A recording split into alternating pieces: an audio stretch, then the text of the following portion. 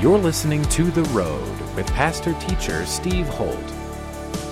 Men and women, I think it's really important that even when everybody else forgets about you, God doesn't, even in your own family. I mean, we get a picture again in the next chapter in the Valley of Elah with how his brothers almost despised David. It was such a condescending attitude toward their youngest brother, David. He's not really esteemed highly, even in his own family. But God notices his heart. At The Road, our vision is to raise up wholehearted disciples of Jesus Christ. For more information on The Road, visit theroad.org. We hope you are encouraged by today's message from pastor-teacher Steve Holt. We are in the second week of Worshiper Warrior, and we are looking at the life of David. Some of you know this, some of you may not. But 5 years ago, when I resigned at Mountain Springs Church, not knowing what God had for me, but having had the word 7 times, the road less traveled, I began to walk and prayer walk mile after mile each day. Really, really a difficult time. And I would walk sometimes for hours out in Black Forest where I live. And then come back to my fire pit and read about this guy named David. And God used David in my life to restore my heart. And it's my conviction, because there's more about David than anyone else in all of the Bible. His motivations, his sin. Talk about a saint and sinner. I read one author who said if there was ever anybody who was bipolar in the Bible, it's David. I mean, his notorious sin, if you ask almost anybody, even on the street, you know anything about David in the Bible, it's going to be Goliath and David and Bathsheba. I mean, that's what everybody knows. Well, those are a pretty good picture, prophetic picture of the man David at his lowest, probably not his highest, but definitely close to one of his highest with the battle in the Valley of Elah with Goliath. So it's my prayer, as we talk about being worshipers and warriors here at The Road, and you hear me talk about it all the time, it's the name of our men's ministry, that you would understand that with David, we can relate to a man who wasn't perfect. He certainly didn't have altar boy qualities. But God judged him and raised him up, not because of the morality of his life, but because of the direction of his heart. And so as we look at David, we're looking at a man whose heart, the only man in the Bible who it says his heart was hard after God, and he had a heart after God's heart. And in God's somehow mysterious editing process, men and women, of how he views a man, how he views a woman, he looks differently at us than we look at ourselves. And in a world where the church has been prominent in our nation since its founding, religious traditions have built up and ways of judging churches and judging each other many times have become very different than what the inerrant, infallible scriptures show us. And I think this is no better true and no deeper true than in the life of David. So if you turn in your Bibles to 1 Samuel 16, and we talked about being wholehearted last week, and so I don't want to cover that again. But here's what I believe. I believe David is a prophetic witness to us today that began with the New Testament, with the coming of the Holy Spirit in the book of Acts, of a new work of the Spirit, a new work of God's Spirit in the nations today that are affecting us. And really, Mark and Carrie and Dallas and Dan and you guys here in Schuyler are a picture of what the Scriptures prophetically said in the book of Acts This is in Acts 15. It says, "After this I will return and will rebuild the tabernacle of David, which has fallen down. I will rebuild its ruins, and I will set it up so that the rest of mankind may seek the Lord." Now, I'm not going to go into it today, but next week I'll cover it more. This idea of what David did in raising up worship artists, what David did in raising up thousands of men and women to make up choirs and praise and worship like the world had never seen at that time. And God is raising up that tabernacle of David again in our day. It's exciting. I remember going to Newport Beach, California in the 70s and being introduced to Calvary Chapel in Costa Mesa and seeing a rock band up front. And I was like, now this is an oxymoron if I'd ever seen one. I had grown up Lutheran, high church. My dad was a liturgical, high church guy, clerical collar. I was an acolyte, crucifer, carried the cross in with the choir behind me. The biggest controversy in the Lutheran church in the 1960s and 70s was they changed the color of the hymnal. Now that's some big wars right there, folks. Let me just tell you, that's really important. And then I go out and I see this band. I see Chuck Girard on the stage, and I see Love Song, and we'd go on Friday nights, and my mind was blown out. I could not believe it. And I remember coming back to the South after that, and nobody could believe what I had seen, because I didn't have a little camera on my phone, you know. And so I said, no, they don't do that. No, they do, man. I'm telling you, it's a new kind of music. It's coming to the church. Tabernacle of David, men and women being built. A new way of looking at church, a new way of looking at life as worshipers and warriors like the world had never seen. And God's raising that up again, even in our day. Do you realize, men and women, there's more people alive today in the world than all the people that have ever lived combined. That means that in this generation, as God brings revival, as God brings reformation, as God brings a revolution of the kingdom of God, we're going to populate heaven like never before in history. And God has his hand on this generation, the next generation, and the next. And that's why we say around here, we're building a kingdom of God revolution that will last for 100 years. If we were to come back 100 years, we would want to, if the Lord tarries, that God would have built a strong and powerful worshiper and warrior church, building wholehearted disciples of Jesus that is still having an influence and an impact upon our city and upon the Rocky Mountain region. So in 1 Samuel 16, let's pick it up again like we did last week. Verse 6. So it was when they came, this is Samuel, if you remember, he comes to Bethlehem.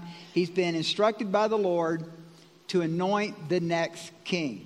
So it was when they came that he looked at Eliab, that's the oldest son, and said, surely the Lord's anointed is before him. So even Samuel is still looking as a man looks, still looking at height and looks and pedigree. But the Lord said to Samuel, do not look at his appearance or at his physical stature, because I have refused him. For the Lord does not see as man sees. For man looks at the outward appearance, but the Lord looks at the heart. So Jesse called Abinadab and made him pass before Samuel and said, neither has the Lord chosen this one. Then Jesse made Shammah pass by, and he said, neither has the Lord chosen this one. Thus Jesse made 7 of his sons pass before Samuel. And Samuel said to Jesse, the Lord has not chosen any of these. And Samuel said to Jesse, are all the young men here? I think he's confused at this point. And then he said, oh, wait, I forgot. There remains yet the youngest. Oh, there he is. So he must have looked out the window or something.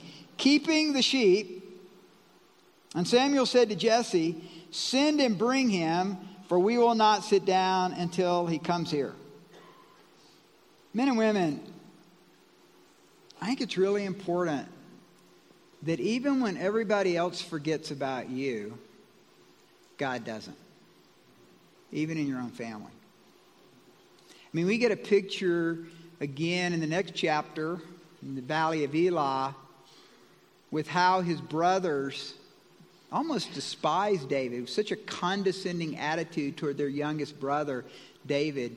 He's not really esteemed highly, even in his own family. But God notices his heart. There's something about the secret places with God that gets only God's attention. Those times of prayer, those times of crying out to God when nobody's there and nobody notices and nobody gives any mention to who you are, God does. And God is noticing something in David about his heart that he's calling out. So he went and brought him in. He was ruddy, with bright eyes and good looking. And the Lord said, "Arise, anoint him, for this is the one." Then Samuel took the horn of oil and anointed him in the midst of his brothers. And the Spirit of the Lord came upon David from that day forward. So Samuel arose and went to Ramah. But the Spirit of the Lord departed from Saul, and a distressing spirit from the Lord troubled him. And let me just make an addendum here to this.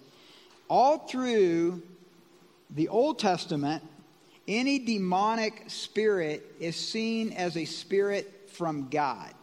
It's actually part of the dispensation of that period. You see it different in the New Testament. It's concealed in the Old and revealed in the New. So we believe this is a demonic spirit. And Saul's servant said to him, "Surely a distressing spirit from God is troubling you. Let our master now command your servants who are before you to seek out a man who is a skillful player on the harp. And it shall be that he will play it with his hand when the distressing spirit from God is upon you, and you shall be well." So Saul said to his servants, "Provide me now a man who can play well, and bring him to me." I want to talk about a resume, the resume of David. David had a resume. David had a resume. And I believe there's a spiritual resume for all of us, men and women, that God is developing in you. So we often look at our educational pedigree. We often look at maybe how intelligent we are, our IQ or whatever. But God has a spiritual resume that he's developing in your life. And that spiritual resume is usually developed through hardship. It's usually developed through difficulties. And how we start responding to those situations that are difficult in our life are actually forming a spiritual resume. So for the next few weeks, I'm going to talk about a spiritual resume of a worshiper and warrior. And I want you to notice a key word here. It says here, verse 16, he was skillful. David was skillful. David is 13 years old, we believe. Some say 15. So between 13 and 15, I'm going to choose 13. He's 13 years old because we know for 17 years he ran from Saul, and at 30 he became king. So I believe he's 13. I'm pretty good at math. But at 13, listen now, he's developed a skill. I love what my wife has often said. Every kid is a genius. Every kid has a skill. And it's probably one of the most important things we do as parents is to notice the potential in our kids and call it out. So someone had noticed it. I don't know if someone had noticed it. David had a heart after God, and he had developed a skill on a harp. Malcolm Gladwell, in his powerful book Outlier, explains the importance of the 10,000-hour rule, is what he calls it, the 10,000-hour rule in developing a skill, which he considers the key to success in any field, a matter of practicing a specific task that can be accomplished with 20 hours of work a week for 10 years, or 40 hours a week for 5 years of focused attention on a skill. David, can you believe this? David at 13 has put in probably 10,000 hours on the harp, and he's become skilled in his life. Listen up, young people. It's so important to develop a skill. The education needed. If you want to be a doctor, you're going to have to go to college. If If you want to be an engineer, you're going to have to go to college. If you want to be someone who is a mechanic, then you got to work on cars. If you're a woman and you want to be a housewife, you got to get married. I don't know the 10,000 hour rule. Don't date for 10,000 hours, please. But Proverbs 22 says, do you see someone skilled in their work? They shall stand before kings. Some of you know Amy Lathan here in our church. Amy's been a county commissioner. And she and I were in the back talking today. And she's now managing Cimarron Hills in that water district. Has 44 employees under her. And she couldn't have that job if she hadn't been a county commissioner and all the aspects of the education that goes with the leadership that would put her in the position she is now. And she prays all the time. She prays at work. She prays with employees. Her door is open. They see a difference in Amy's life because she's bringing the presence of the kingdom into that role, but she's skilled. Develop a skill. You know, it's interesting in Ephesians 1, it talks about the spirit of wisdom and revelation. In Acts 2, it talks about the anointing and the power of the Holy Spirit coming. Do you guys realize that's the same Spirit? Hello? That's the same Spirit. So when we're developing a skill or we're working to be something that God's called us to be a missionary, and that maybe in that role or in that job that we have, asking the Spirit for wisdom and revelation to be there and to be used of God there, that's just as spiritual as the Holy Spirit coming upon us and us singing a song. God anoints us for things. Some of you are artists. Some of you are principals of schools and educators and lawyers. Man, that's huge. It's interesting, though, because I want to put a different light on Gladwell. New research on brain development and skills acquisition is showing that one can master a skill much faster than the 10,000 hour rule that Gladwell espoused. In recent years, there's been a flurry of interest in skill acquisition, and particularly rapid skill acquisition. Tim Ferriss, in his book, The 4-Hour Chef.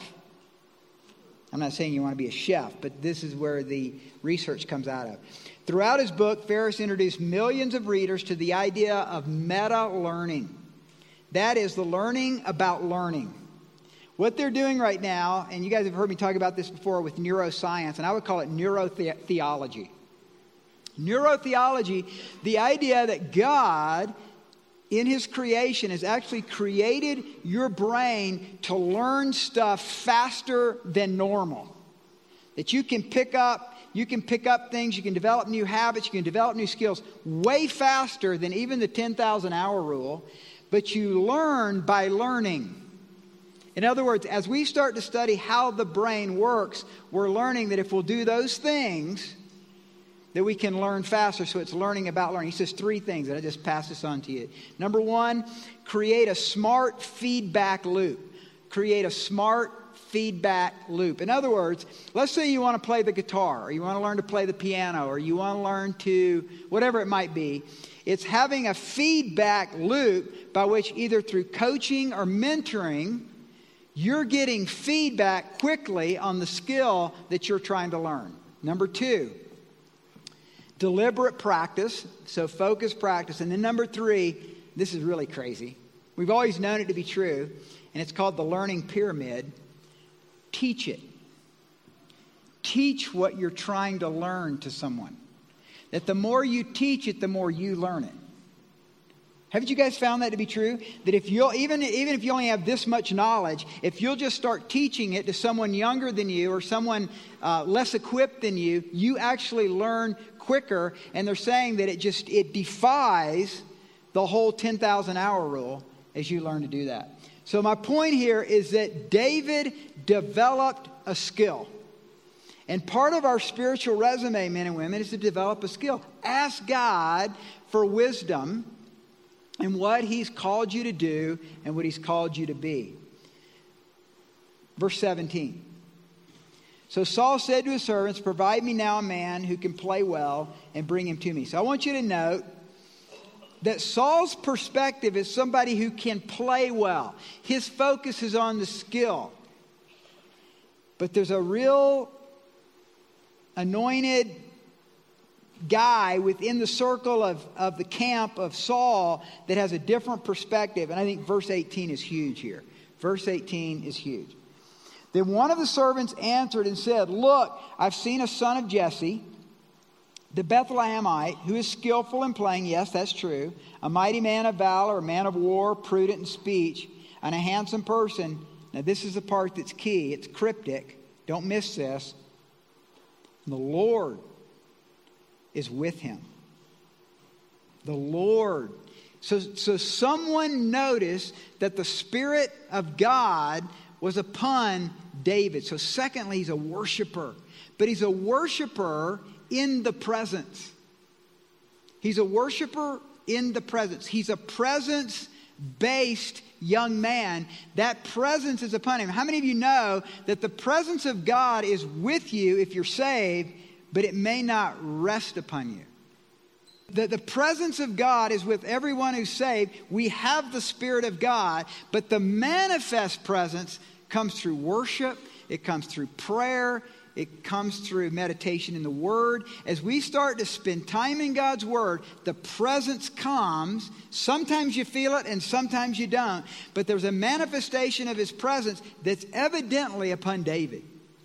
And man, are we going to see next week when we look at what happens with David as he faces a demonized king in worship, that manifest presence has to be upon him. You know what we need today, men and women, is we don't need just skilled musicians on a stage. We need skilled musicians on the stage who manifest the presence of God, who release the presence. You can't release what you ain't got. And so when we're filled with the Holy Spirit, that's just step one. But then it's time in His presence. It's time seeking Him. It's time with the Word opened up before Him. It's worship. It's putting on those earphones and worshiping the Lord, closing your eyes, taking your eyes off yourself, off of your problems and your issues, and worshiping Him. And as you become a worshiper, the Spirit of God begins to rest upon us. I mean, the Spirit of God, I think, was hovering around Jesus in Joseph and Mary's home. But here's what we know is that at His baptism, it rested upon Him. And the Holy Spirit is like a dove. And if I had a dove on my shoulder, how would I move? Maybe a lot slower, maybe more gentler, maybe a little more long-suffering. Because if I'm agitated and worried and moving and jumping around, that dove's not hanging out very long. That dove rested upon Jesus, and that dove wants to rest upon you and me. It's the presence of the kingdom. And I was telling Amy, I said, Amy, when you go in that water district with your job, you're bringing the kingdom. And the desire of all the nations is true. Our world is looking for presence-based, Jesus, wholehearted disciples. Not the condemning kind, but the loving kind. And so as we come with that presence-based part of our heart that people begin to notice, that's what they notice. That's what this guy was. This guy, whoever this unnamed person is in verse 18. I want to meet him in heaven. Here's Saul just looking at the exterior. I just want music. I just want somebody who can play Jessica, I just want somebody who can play Allman Brothers. I just want somebody who can give me some good tunes so I'll relax. So no, you need someone who the Spirit of God is upon. You know what's interesting about the harp is every sound of the harp touches every part of our body like no other instrument. So David has the Spirit of God resting upon him. And David would later say, as he came to the end of his life, that it wasn't his fight with Goliath. It wasn't the tremendous land acquisition that became a part of Israel, all over Israel at the time of his reign. This is what he said about himself near the end of his life in 2 Samuel 23. Now these are the last words of David. Thus says David, the son of Jesse. Thus says the man raised up on high, the anointed of the God of Jacob and the sweet psalmist of Israel. David is a worshiper. And men and women, David was the one who said that you are holy and you are enthroned upon the praises of Israel. David discovered that when he worshiped and when he praised, God came down. God was there. He was raised up. He was enthroned upon praise in his life, and the presence of God came. So church, may we be worshipers. May we be skillful, but may we be worshipers. Encourage you. Spend time with the Lord every day to come into the presence of God and worship Him and bless Him. And that Spirit of God will begin to rest upon us in greater and greater measure in everything that we do. And you'll bring that. You'll not only receive it, but you'll also release it to others in your lives. You've been listening to The Road with pastor-teacher Steve Holt. We hope you have been blessed by today's message. To connect with us further, visit theroad.org. If you are walking through a difficult time, we want to pray for you. Go to theroad.org, click on the Ministries tab, and go to our prayer page to send us your prayer request. Thanks again for tuning in today, and be sure to listen to the next edition of The Road with pastor-teacher Steve Holt.